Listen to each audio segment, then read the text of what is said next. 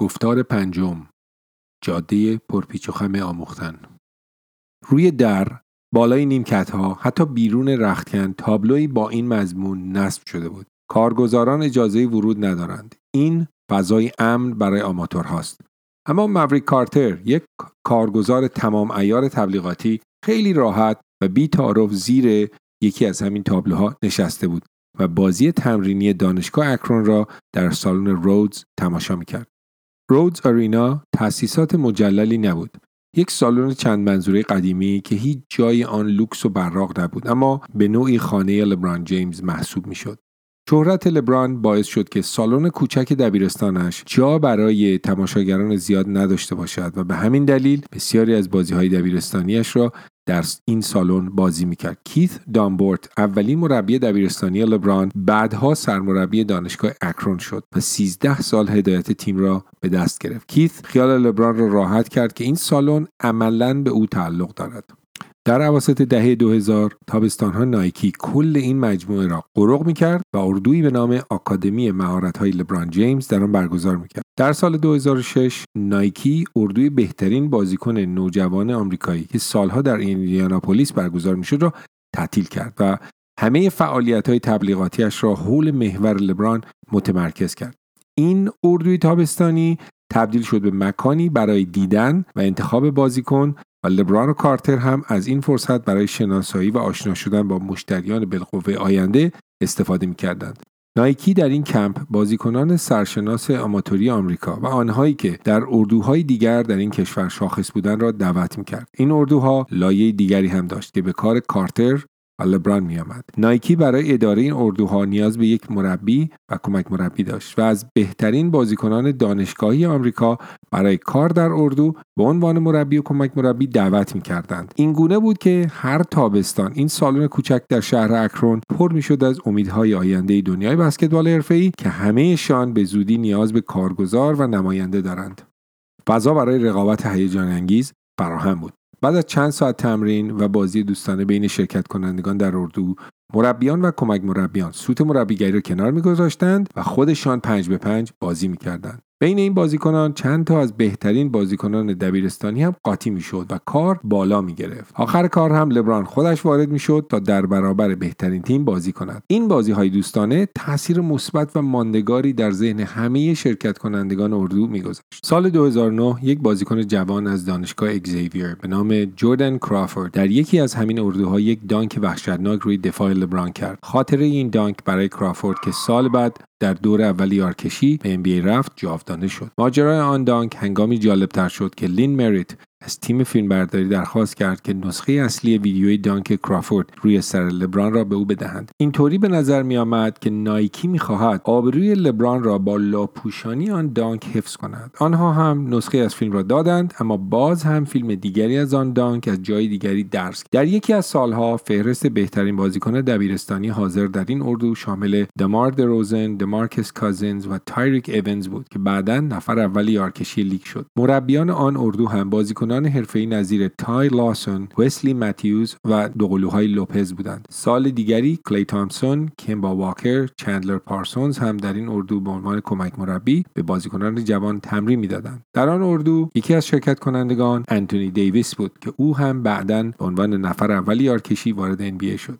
هر سال در این کمپ یک دوجین بازیکن جوان که سال بعد جذب تیم‌های خوب می‌شدند حضور داشتند. اردوهای نایکی درجه 1 بود و در کنارش مهمانی‌های سطح بالا هم برگزار می‌شد. بعضی وقتها محفل خصوصی تری در منزل لبران برگزار می‌شد و تا انتهای هفته لبران با چند تا از بازیکن‌های آینده دار اردو خودمانی می‌شد. تا وقتی که آن بازیکنان وارد یارکشی NBA بشوند، لبران ممکن بود 2-3 بار دیگر آنها را در اردوهای مختلف ملاقات کند. تمام این برنامه‌ها بخشی از ماشین بزرگ جذب بازیکن بود تا اطمینان حاصل کنند هنگام تصمیم گیری برای عقد قرارداد کفش این بازیکنان به خاطر علاقه به لبران دل در گروی نایکی بدهند، همانطور که لبران به خاطر علاقه به جردن دل در گروی نایکی داد. اما این برنامه بخشی از برنامه چند مرحله‌ای بود که لبران، کارتر، مریت و حتی وسلی در آن دخیل بودند. برنامه آنها زیرکانه بود. این گروه از علاقه بازیکنان جوان به لبران و جایگاه او به عنوان یکی از مهمترین بازیکنان لیگ استفاده می‌کردند تا قبل از هر کس دیگری مخ این بازیکنان را بزنند. اینکه لبران خودش یک شرکت تبلیغاتی داشت او را به یک کارگزار تبدیل کرده بود. لبران بدون هیچ واسطه‌ای به این بازیکنان جوان دسترسی داشت و آنها را جذب می‌کرد. کار این اردوها در واقع در مرز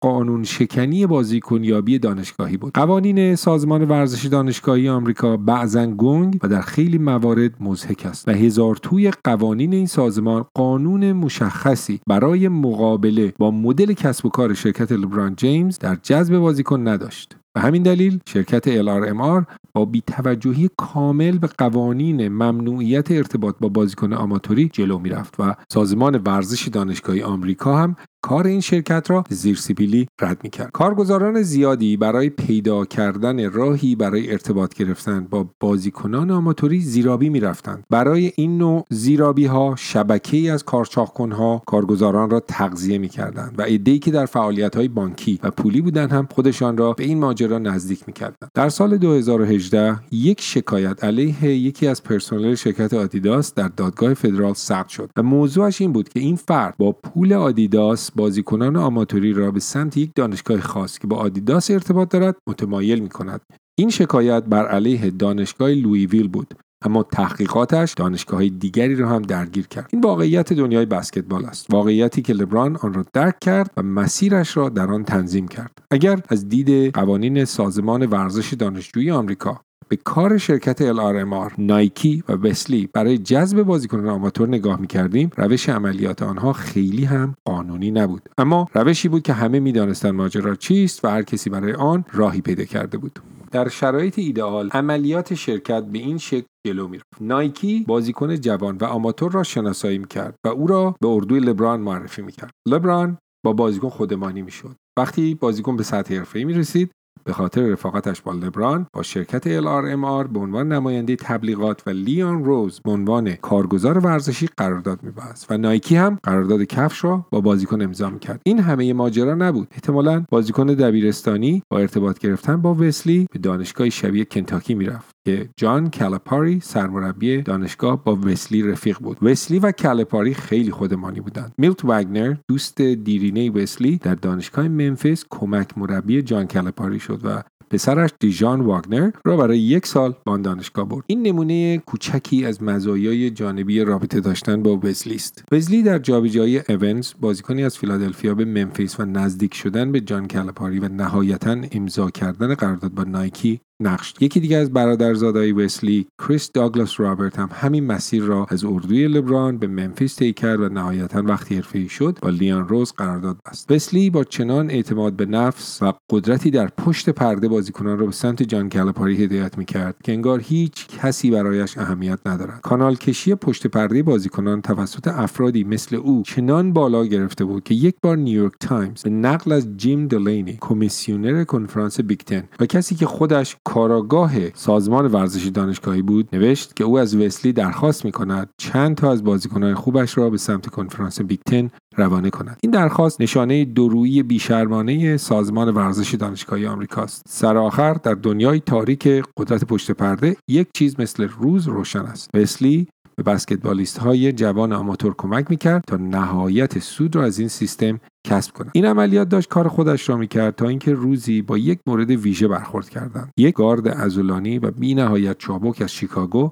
به نام درک روز. روز یکی از آن استعدادهایی بود که وسلی، کالپاری و نهایتاً نایکی برایش لهله می‌زدند. LRMR هم خیلی دوست داشت قطعی از درک روز نصیب آنها شود. رجی روز برادر درک توانسته بود برادرش را از گزند کارچاق‌کن‌ها و مخزن‌هایی که می‌خواستند او را به سمت خودشان بکشند در امان بدارد، اما تنها کسی که توانست از این دیوار بلند عبور کند وسلی بود. رفاقت وسلی با مایکل جردن باعث اعتبار او در شهر شیکاگو شده بود و همین بود که درک روز نهایتاً از ممفیس و تیم جان کالپاری سر درآورد. روز برای دانشگاهش 38 پیروزی کسب کرد ولی نهایتاً در فینال 2008 شکست خورد. البته همه افتخارات دانشگاهی روز به دلیل افشای تقلب در امتحان دیپلم، جایی که شخص دیگری در دیترویت به جای روز امتحان داده بود از کتاب رکوردها پاک شد. نایکی برای جذب درک روز برادرش را استخدام کرد. کار رجی روز این بود که بسکتبال پایه در شیکاگو را اداره کند. درک روز هم در تیم کله‌پاری عالی بود و همه می‌دانستند او انتخاب اول یارکشی NBA خواهد. خداوند بسکتبال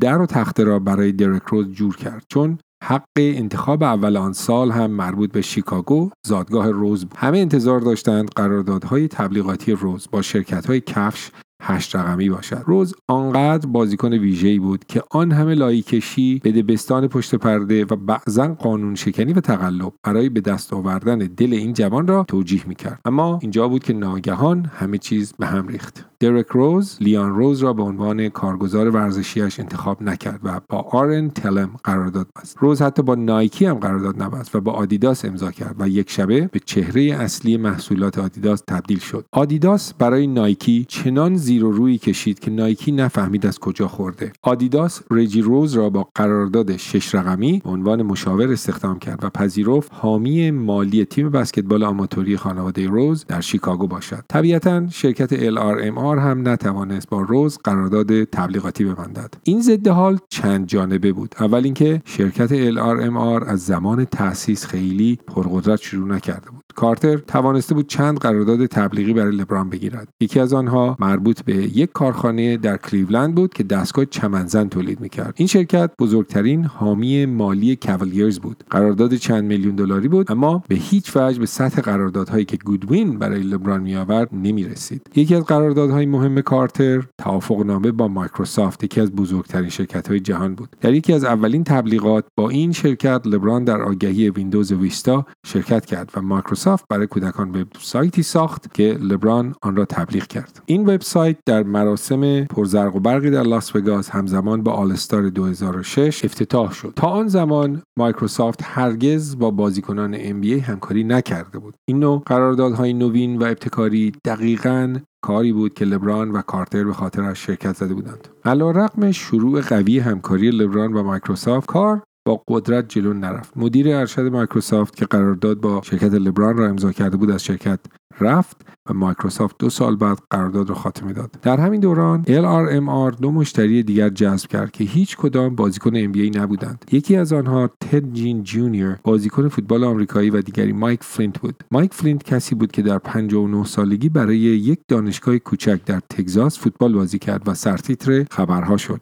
جین هم هرگز نتوانست قرارداد تبلیغاتی خاصی بگیرد، چون در لیگ حرفه‌ای فوتبال آمریکا قرارداد گرفتن برای یک ورزشکاری که ابرستاره نبود راحت نیست. LRMR برنامه‌های زیادی برای فلینت داشت، از جمله ساخت یک فیلم در مورد زندگی او، فیلمی که هرگز عملی نشد، اما کارتر به او کمک کرد تا کتابی بنویسد، کتابی که پیشگفتار آن را لبران نوشت. در مورد قراردادهای فعلی لبران از جمله قرارداد نایکی مشکلاتی وجود داشت. محصولات زیر شاخه لبران فروش خوبی نداشت و رشد فروش این محصولات کندتر از آن چیزی بود که نایکی پیش بینی کرده بود. نایکی فقط 4 یا 5 پرسنل تمام وقت را روی محصولات لبران اختصاص داده بود و در سال 2007 که لبران یک تنه تیم کاولیرز را به فینال NBA برد، تعداد این پرسنل را افزایش داد. در این سال ضد حالی که لبران در فینال شرق به دیترویت زد به تاریخ پیوست. یکی از بازی‌های مهم این فینال 2 بار به وقت اضافه رفت و لبران 29 امتیاز از 30 امتیاز آخر کاولیرز را به تنهایی کسب کرد. در سال 2008 تینکر هتفیلد، طراح افسانه نایکی، تصمیم گرفت دیگر روی محصولات لبران کار نکند. تا آن تاریخ هتفیلد طراح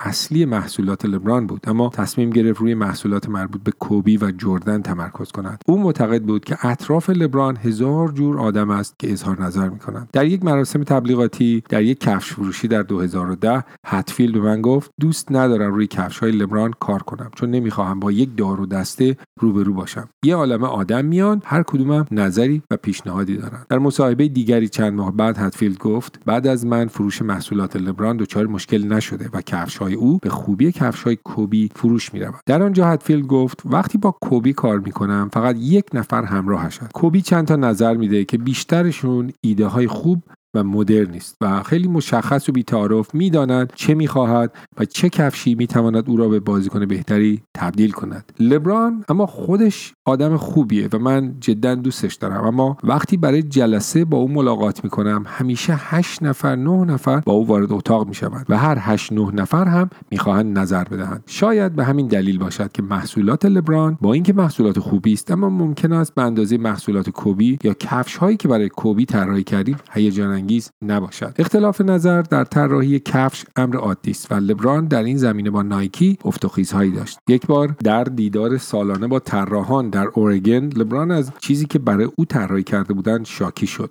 فیل نایت در این جلسه حضور داشت و از طرف لبران سر برخی از کارمندانش داد زد. سال بعد لبران آنقدر از فروش مدل جدیدی که نایکی برای طراحی کرده بود ناراضی شد که در بازی‌های NBA کفش مدل قدیمی که راحت‌تر بود را می‌پوشید. اما سالهای زیادی هم بود که لبران به خاطر طراحی‌های چشمگیر و رنگبندی‌های هیجان انگیز که نایکی برایش طراحی رضایت کامل داشت، خصوصاً از رنگبندی مدلی که برای بازی روز کریسمس برای او طراحی کرده بودند. در سال 2009 دو اتفاق بزرگ افتاد که باعث بهبود کسب و کار لبران شد. آژانس کریتیو آرتیست مخفف CAA که یکی از بنگاه‌های گردنکلفت مدیریت هنرپیشه‌ها در هالیوود است، تصمیم گرفت وارد کسب و کار کارگزاری ورزشکاران بشود. CAA در شروع کار اقدام به خریدن بنگاه‌های کارگزاری ورزشی کوچکتر کرد تا بتواند از ابتدا مشتریانی در همه ورزش‌های مهم حرفه‌ای داشته باشد. بنگاه کارگزاری لیان روز که تخصصی روی NBA کار می‌کرد، یکی از این بنگاه‌های کوچکی بود که CAA آن را مال خود کرد. وسلی هم از کارگزاران CAA شد که به طور ویژه روی ارائه خدمات به مربیان بسکتبال تمرکز کرد. طبیعتاً یکی از اولین مشتریان او جان کالپاری بود. اتفاق بزرگ دیگر استخدام جان کالپاری به عنوان سرمربی دانشگاه کنتاکی بود که یک شبه او را به یکی از پرقدرت‌ترین مربیان دنیای بسکتبال تبدیل کرد. اینکه کالپاری مدیریت یکی از بزرگترین برنامه‌های بسکتبال آمریکا را دست گرفت، راه را برای نفوذ لبران و گروهش باز کرد. لبران هم ثانیه‌ای برای اعمال نفوذ در کنتاکی تلف نکرد. قبل از شروع رسمی اولین فصل کالپاری در کنتاکی، لبران برای سخنرانی و ملاقات با چند بازیکن در اردوی نایکی به این دانشگاه رفت. این بازیکنان دمارکس کازینز و یک پوینت گارد بی‌نهایت سریع به نام جان وال بودند. از وقتی که دریک روز به شیکاگو بولز پیوست، جان وال جای او را گرفت و همه کارگزاران مشتاق برای امضای قرارداد با او بودند. دمارکس کازینز هم که همه انتظار داشتند در نوبت‌های اول NBA انتخاب شود، آنجا بازی می‌کرد. اما تمرکز روی جان وال بود که شانس عقد قرارداد نجومی کفش و میلیون‌ها دلار پورسانت برای نماینده تبلیغاتش را داشت. پس از اینکه دریک روز از چنگ نایکی و لبران لغزید، این بار مصمم بودند که بازیکنی که همه او را انتخاب اول می‌دانستند از دستشان در نرود. لبران شروع کرد به تعریف کردن از جان وال در رسانه‌ها و پوشیدن لباس تیم کنتاکی هنگام تماشای بازی این تیم. حتی او به لگزینگتون پرواز کرد تا بازی کنتاکی در برابر دانشگاه وندربیلت را به صورت زنده در محل تماشا کند. لبران هنگام تایم اوت تماشاگران را به ابراز احساسات برای تیم کنتاکی تشویق می‌کرد. پس از بازی لبران به رختکن رفت تا با کالپاری و تیمش ملاقات کند. برای کسی که از پشت پرده خبر نداشت، این کار لبران عجیب بود. لبران جیمز از نوجوانی با بسکتبال در دانشگاه اوهایو نزدیک بود. در سال 2007 تیم دانشگاه اوهایو معروف به باک‌آی یونیفرم‌های مارک لبران می‌پوشیدند. تا فصل 2009-2010 تمام بازیکنان این دانشگاه کفش‌های مخصوص لبران به پا می‌کردند. با همه این حرف‌ها تماشاگران دیدند لبران لباس آبی و سفید کنتاکی پوشیده و در کنار زمین تیم آنها را تشویق می‌کند. او برای حمایت از کالپاری آنجا بود، کسی که از طریق وسلی با او آشنا شده بود. اما در پس همه اینها دلیل اینی که لبران آنجا بود تور کردن جان وال بود. لبران با این امید به لگزینگتون رفت تا بتواند این ستاره جوان را به سمت شرکتش بکشد. اگر جان وال مثل دریک روز اولین انتخاب یارکشی میشد، قادر بود قراردادهای بزرگ تبلیغاتی بگیرد. کالپاری میتوانست این موقعیت کسب درآمد را به عنوان ابزاری برای جذب بهترین بازیکنان دبیرستانی آمریکا به سمت دانشگاه خودش استفاده کند. بازیکنانی که وسلی و نایکی در به در دنبال آنها بودند. جان وال فصل خوبی داشت. در آن فصل متوسط 17 امتیاز آورد و 7 پاس منجر به گل داشت، آن هم در تیمی که پر بود از امیدهای آینده NBA مثل دمارکس کازینز، اریک بلدسو، پاتریک پاترسون و دانیل اوورتون. کنتاکی 35 پیروزی و 3 شکست داشت، ولی در مرحله 1/4 نهایی تورنمنت مارچ مدنس حذف شد. مثل درک روز، جان وال هم انتخاب شماره 1 NBA شد و باز هم مثل درک روز، لبران و دوستانش نتوانستند قرارداد نمایندگی تبلیغات جان وال را مال خود کنند. جان وال پیشنهاد کار با شرکت LRMR را رد کرد و با دن فیگن قرارداد بست. وال پیشنهاد نایکی را هم رد کرد و با ریباک قراردادی 5 ساله به مبلغ $25 میلیون بست. کارتر سالها بعد به من گفت یکی از بزرگترین اشتباهاتش این بوده که دنبال بازیکنان می‌دوید تا قرارداد نمایندگی کارهای تبلیغاتیشان را بگیرد. دلیل این اشتباه این نبود که کارتر قرارداد بالقوه بازیکنان مهمی چون وال را از دست داد. کارتر توانست قرارداد نمایندگی تبلیغاتی جانی منزل، یکی از مهمترین کوارتربک های فوتبال حرفه‌ای آمریکا را امضا کند و برای او قرارداد تبلیغی 7 رقمی از نایکی بگیرد. اما جانی منزل به دلیل زیاده روی در عیش و نوش عمر ورزشیش را برباد داد و قرارداد نایکی هم مختومه شد. دلیل اینکه کارتر فکر می‌کرد دنبال بازیکن دویدن اشتباه است این بود که او این کار را اتلاف وقت می‌دانست. برای گرفتن قرارداد نمایندگی بازیکن کارتر باید در جبهه‌های مختلف می‌جنگید. اول باید اثبات می‌کرد که می‌تواند برای بازیکنی به غیر از لبران قرارداد پرسود بگیرد. در آن زمان کارتر شهرت زیادی نداشت. دومین مشکل کارتر این بود که ورزشکارانی که کارتر به آنها پیشنهاد همکاری میداد مطمئن نبودند که اولویت اول او هستند. چطور ممکن است وقتی موقعیت سودآوری پیش میآید لبران اولویت اول کارتر نباشد؟ بازیکنان لبران را دوست داشتند و از آشنایی با او لذت می‌بردند، اما وقتی صحبت از تصمیمی مهم چون استخدام نماینده بود نزدیکی بیش از حد کارتر به لبران یک نقطه ضعف محسوب میشد. شرکت LRMR به عنوان کسب و کاری که نمایندگی بازیکنان را انجام میداد شکست خورده بود، اما زمانی که جان وال تصمیم گرفت با آنها کار نکند و کفش دیگری به غیر از نایکی بپوشد، لبران، کارتر و ریچ پال تصمیم گرفتند مسیر کارشان را تغییر دهند.